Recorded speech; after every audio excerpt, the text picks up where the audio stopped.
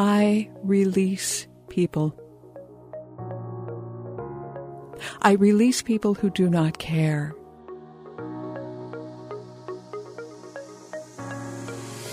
I release people who do not contact.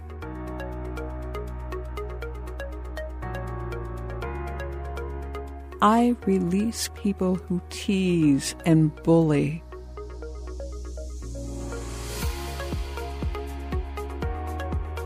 I release people who are sarcastic.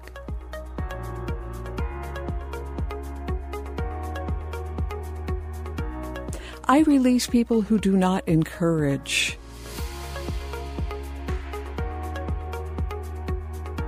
I release people who do not see my best. I release them.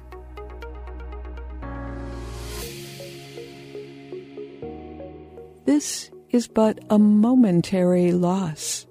The void they leave is soon filled with lighter, kinder, more open souls.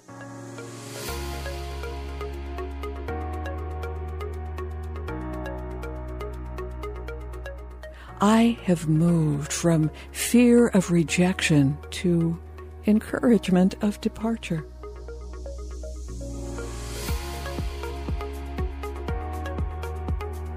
I see these farewells as part of my wisdom.